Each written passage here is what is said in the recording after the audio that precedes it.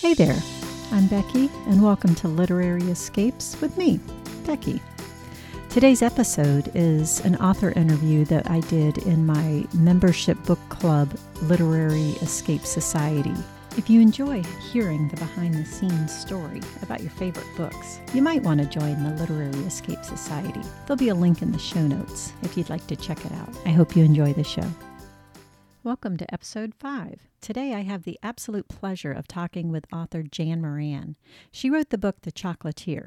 If you haven't read it yet, you definitely need to. If you're ready for an escape to the Amalfi Coast, this is your book. So Jan, let's jump right in. Let's talk about The Chocolatier for a little bit. You set it in San Francisco, Amalfi, and then Peru. So how did you choose those specific places for this story? Yes. Well, I wanted to start the story. One, she was an American, and there in San Francisco, there's a huge Ghirardelli sign that's been there for decades. And of course, I had to go back and research, and was it there then? And I love San Francisco, another one of my favorite cities. Sephora, or in Europe, it's Sephora, was their U.S. headquarters are there. And so when I had my company, I was creating the touch screens for them and also for duty-free stores around the world. And so that was just an outgrowth of a book I had written in the early 90s called Fabulous Fragrances. I knew some perfumers, and I had been working in the beauty industry, and it was just a natural outgrowth. Was that a nonfiction book or? It was nonfiction. And then I also had, I have a background, I was a COBOL programmer way back in the day. And so I had that too. So I fused that and came up with this tool that could be used in the beauty industry, and they still have it. It's called Fragrance IQ and Skin IQ. That's anyway, really cool. Circling back, they're in San Francisco, so I used to travel there once or twice a month, and it became my second home for a number of years. So I knew the sign, I knew the location, I could see everything, and typically I'm very visual, so I can close my eyes and I can just run that movie reel in my brain, and I can set the character, and I can see where they're walking, and what's going on around them, the sights, the smells, the sounds, how things feel around them, all of the senses. I love to write about the senses. Yeah. And so started there in the shadow of the Ghirardelli sign. Italy. My publisher in Germany loves Italy, and they love to vacation there. And she begged me for a book set in Italy. And I had come off of The Perfumer, which is based in various locations in Europe, primarily France, Poland, some in Germany, England. And so I had written that one. And then I wrote The Winemakers, which was set in Napa and Montalcino, Italy, and wonderful wine region, Tuscany. And so the readers had loved Italy. And she said, "Do you have any more in Italy?" And I said, "Well, as a matter of fact, I do." So I love Amalfi. And one of my friends is from Naples. Also, we talked a lot about Amalfi, the peninsula. And there were little things that he brought into the story too, such as the coffee in Naples is unlike any other coffee in Italy. And they're very proud of that coffee. And so, of course, I had to bring that coffee into the story. And the local dishes and and not just the local dishes, but the local dishes at that point in time. So I love to include food and food scenes in books, as you might remember the kitchen scene where they're cooking, and then someone said, "What was one of your favorite scenes to write?" And of course, it was the kitchen scene at the chocolate manufacturer. I love that one. That was a good one. Wish I were there. And then, of course, Peru came into it because I was looking for, it was between Peru and Central America, some of the top traditional cocoa bean producing regions. So I met Valrhona, the chocolate maker from Europe. They put me in touch with two farmers from Peru, cacao farmers. And so they brought them in to speak to a group of pastry chefs in San Francisco. There's San Francisco again. So they invited me, and I spent a weekend there. It was absolutely fascinating. And of course, they had brought all the cocoa beans and showed us how to open the pods, and then they talked about Le Grand Blanc, which is the white bean. And so that is a thing. But anyway, I'll leave it there. And, so have you actually been to Peru? That's the one place I haven't been that I've written about. Everywhere else I've been, or in my current series, Summer Beach, is a created village on the coast of Southern California. And people will say, oh, I see Encinitas in that. I see Carlsbad in that. No, it's Laguna Beach. And it's like, it's all of them, actually. I did a mashup. But yes, all the other books I've traveled. I wanted to go to Peru in the interest of time. I didn't have time to. And so I drew very heavily on these two gentlemen who were so giving of their time. I also have a girlfriend from Peru. And so I've known her for, 30 years. And so she gave me a lot of information on it. So if I haven't been somewhere, I'm relying on firsthand information. And that's really the only way I would feel comfortable writing about a place that I have not been. Yeah. So how do you get the feel of the time? Because I mean, this one was set in the 30s and in the 50s. And so how do you make it feel like that? I could feel like we were there. Sometimes I think I was born in the wrong period. But my mother was born in 1924, and my grandmother in 1885. So storytelling was a way of life in my family. They were always telling stories. My grandmother and my mother kept a lot of things. When I was growing up, I played with paper dolls. Remember those? Mm-hmm. I played with paper dolls that I didn't know at the time, but they were, I knew they were old, and my grandmother would say, be very careful. But these were paper dolls that she had cut out when she was a girl. And then even as her sister was much younger. So the styles ranged from the late 1800s into the Edwardian period. And, they had the big, puff sleeves and the narrow across the forearm, and of course the high necks and the, just the Edwardian styles and the late 1800s. But another thing I love is fashion. And even though it might not be entirely fashionable now anymore, but but my mother had a great love of fashion, and again, they were all sewing, and I remember they went to Newfoundland during World War II, and my father was a pilot, so he would ferry planes from Newfoundland to Greenland and then drop down into England, because they didn't have the technology yet to go straight across the pond. And he was older, so he wasn't in combat, but he was a farrier. She was from Houston, so she was not a country girl. And so she goes to Newfoundland in the 40s.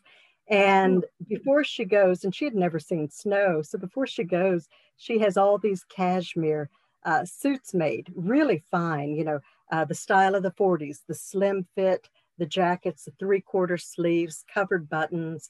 They were beautiful in every color: black, blue, rose, all, all of Not this. practical, but Not beautiful. practical, not practical. She gets there, and it's just a culture shock.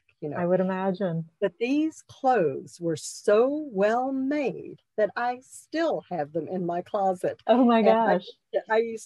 she gave them to me, and sometimes I would show up wearing one of them. And she'd go, I know that.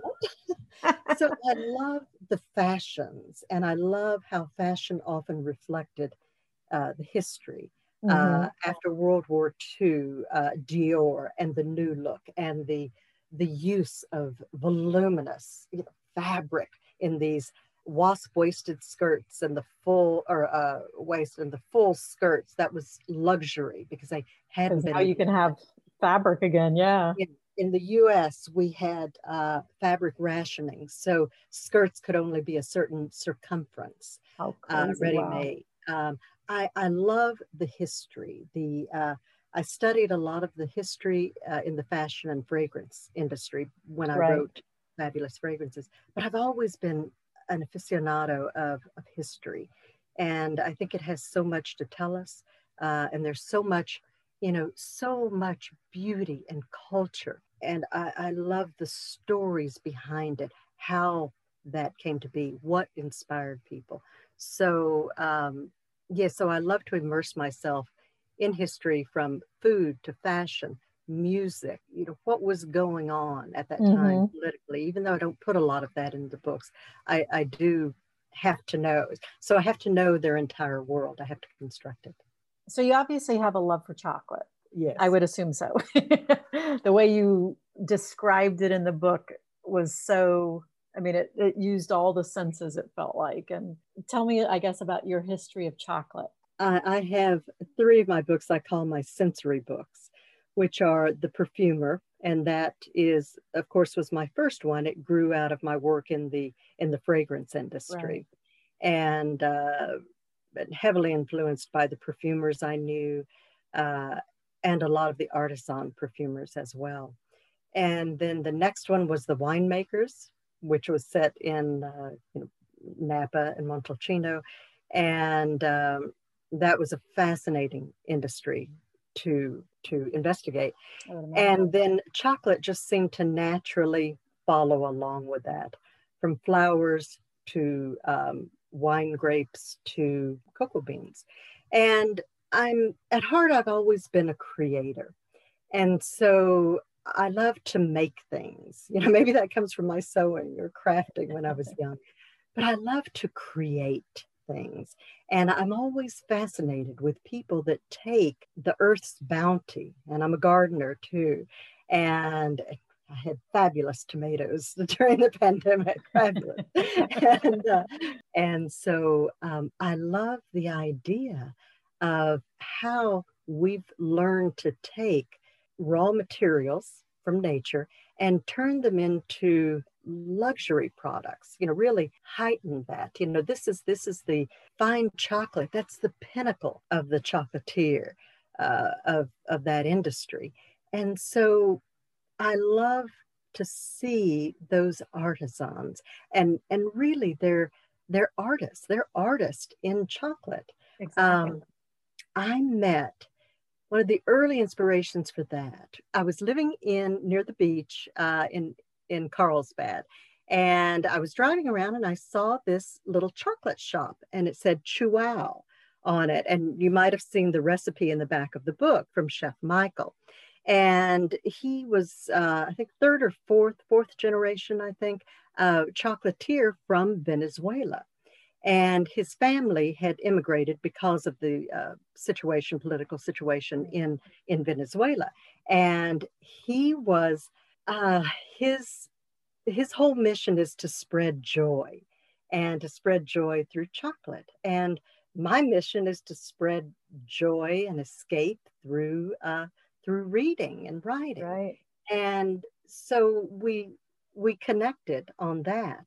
And he has a spicy Mayan chocolate that I just fell in love with. When you ask what are my favorite chocolates, that's way up there, one of the top. And on many days, that sounds really interesting. Oh, and not only did he have a shop there, but he also had a factory.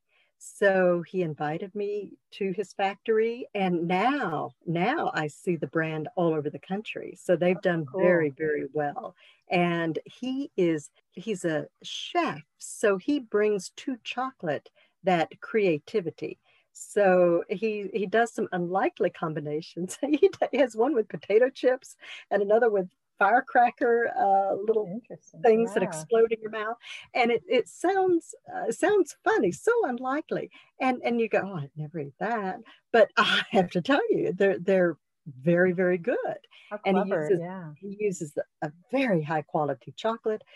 We talked a lot about actually some of the best chocolate beans in the world come from Venezuela. His family, they were cacao farmers. Their land, of course, was taken by the government. So, Mm. and he said, sadly, it's no longer producing. Oh, And he said it's just the best soil, the best climate, the best that is elevation, sad. and it's just laying fallow now. We talked a lot about the chocolate beans. So in the book, she makes the distinction. I'm a chocolatier. I'm not a chocolate maker, because a Right. chocolate maker is someone who makes chocolate from the From the bean, the beans. roasting, Okay. the fermentation, the roasting, and so on.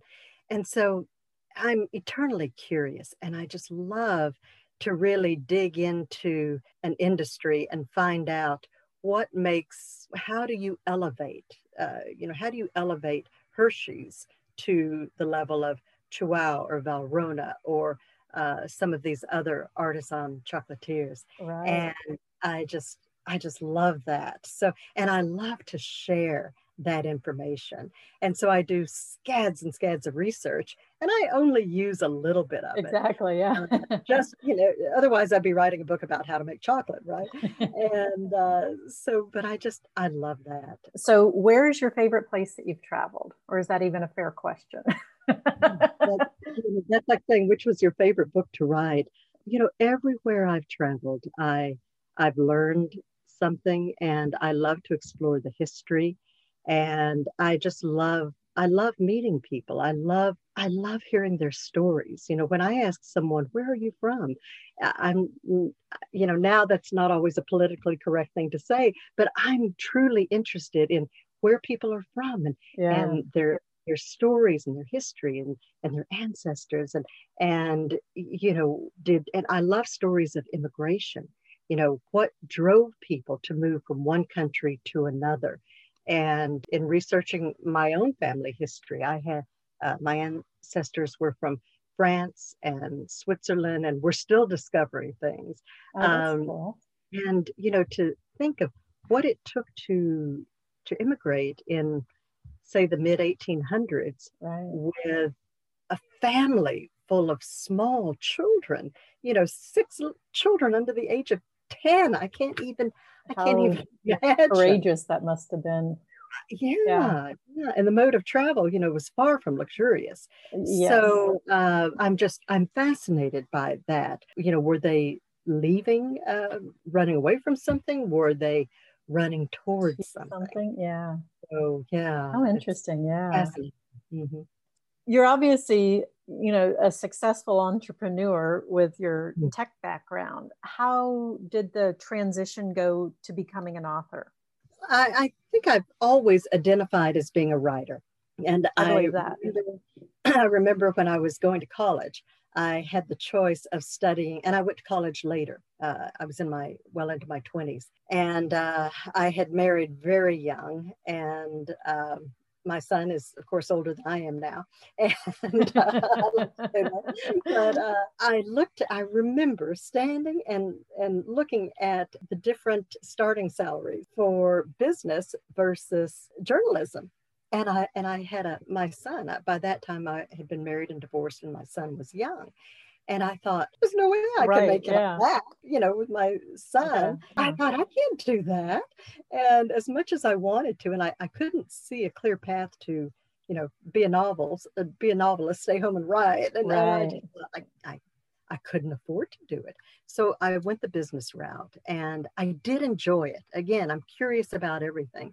And I enjoyed it. And I enjoy bringing in that aspect too, because my readers, mostly women, but about 25% of my readers are men. And I think that appeals to a lot of people who have been in the workforce or are in the workforce. Mm-hmm. And I like to get it right. And I've started businesses, I've run them, I've sold them, I've seen them succeed, I've seen them fail. And I love to bring that in. And in fact, in the Love California series, the premise of the whole series is about how this group of good friends, these women, are working or running businesses, but things don't turn out the way they expect. They do turn out better, but they not what they expect, and failures along the way. Okay. So I think it's important to show failures as well as successes. I love challenges. I love characters facing challenges. Yes, so the business does come into it. Personally, I think it's fascinating to start a business, and I hope people enjoy reading about it too. But your women characters, your female characters all have, like Selena had the entrepreneurial spirit, even if it wasn't normal for the times. Even the Adele, Adele, yeah, she, having her own business, and so you bring that into the stories, which I thought was really interesting. And yes, and I think that I think that history has done us a disservice, because there's the old, in writing, there's the old saying that whenever you see a quote that says anonymous was a woman. So I know that in my family, women were doing a lot of things. They just weren't necessarily getting credit for it. Right. But women were out there. I mean, we were doctors, we were scientists, Madame Curie. All in the war, women were everywhere. They just, like you said, don't get credit for it. So. They were running farms. They were in manufacturing. They were, hidden figures. They were mathematicians. They were scientists. They were not in as many numbers as there are today, but we were there. And so many women were running businesses or had shops, but there were a lot of hurdles. And I do write about those in some books from time to time. I mean, I remember vividly in the 1960s, after my father died, I remember my mother got a credit card in her name for the first time, and she wept. I remember that. I remember, it's funny. And she opened that, and I remember her just breaking down, and I said, "What's wrong?" And she was just so, she had never had anything in her own name.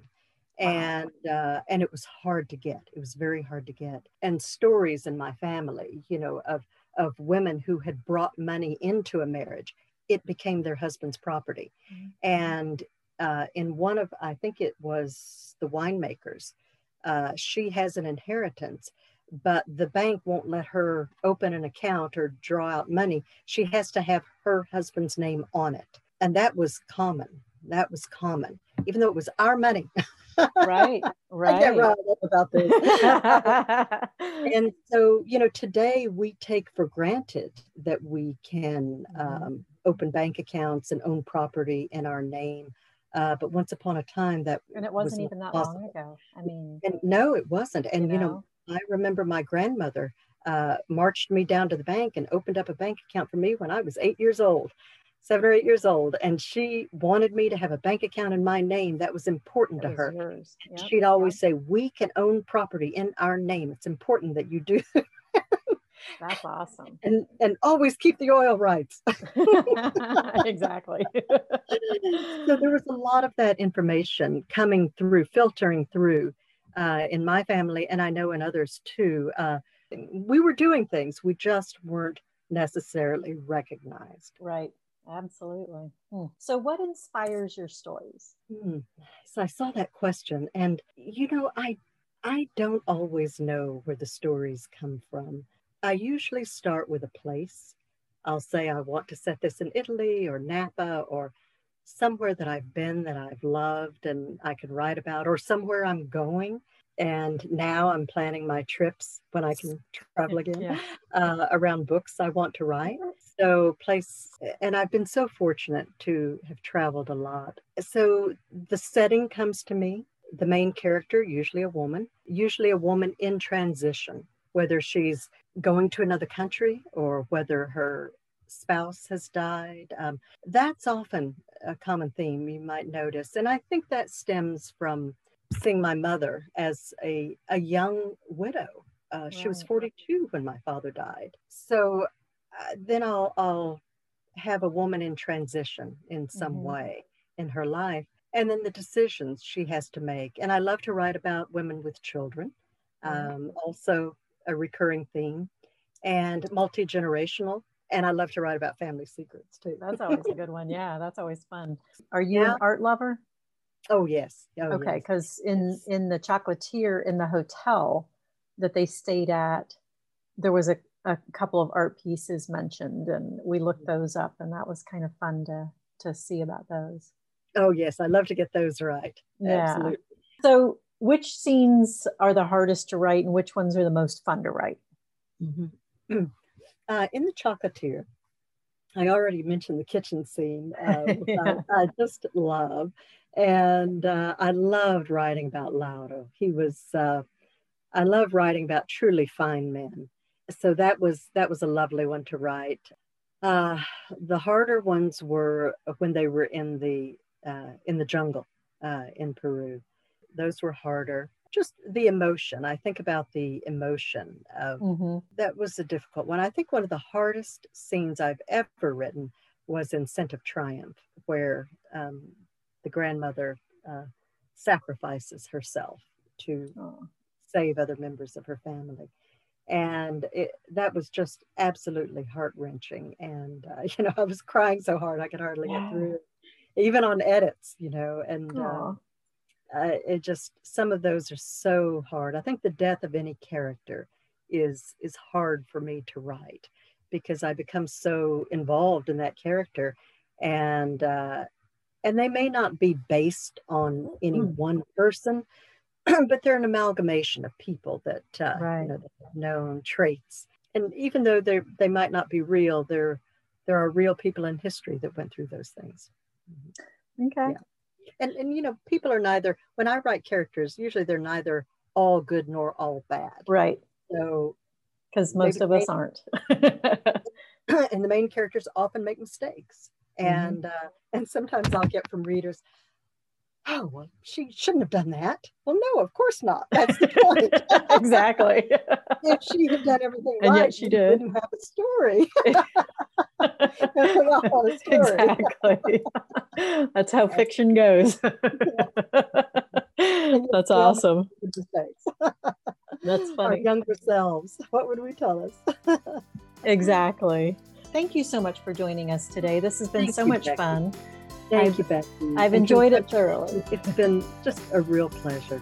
It has been a pleasure indeed. Thanks for joining me today on the Literary Escapes podcast. This episode was a clip of the interview I did in my membership book club, the Literary Escape Society. If you enjoyed this episode and would like to join the full interviews live, come check out the Literary Escape Society. We're a community of travelers who love books, or maybe book lovers who love to travel. Either way, if you need an escape, a literary escape, come join us as we read our way around the world together, one book at a time. Check out the show notes to learn more about the Literary Escape Society. And we'll see you next time on the next episode.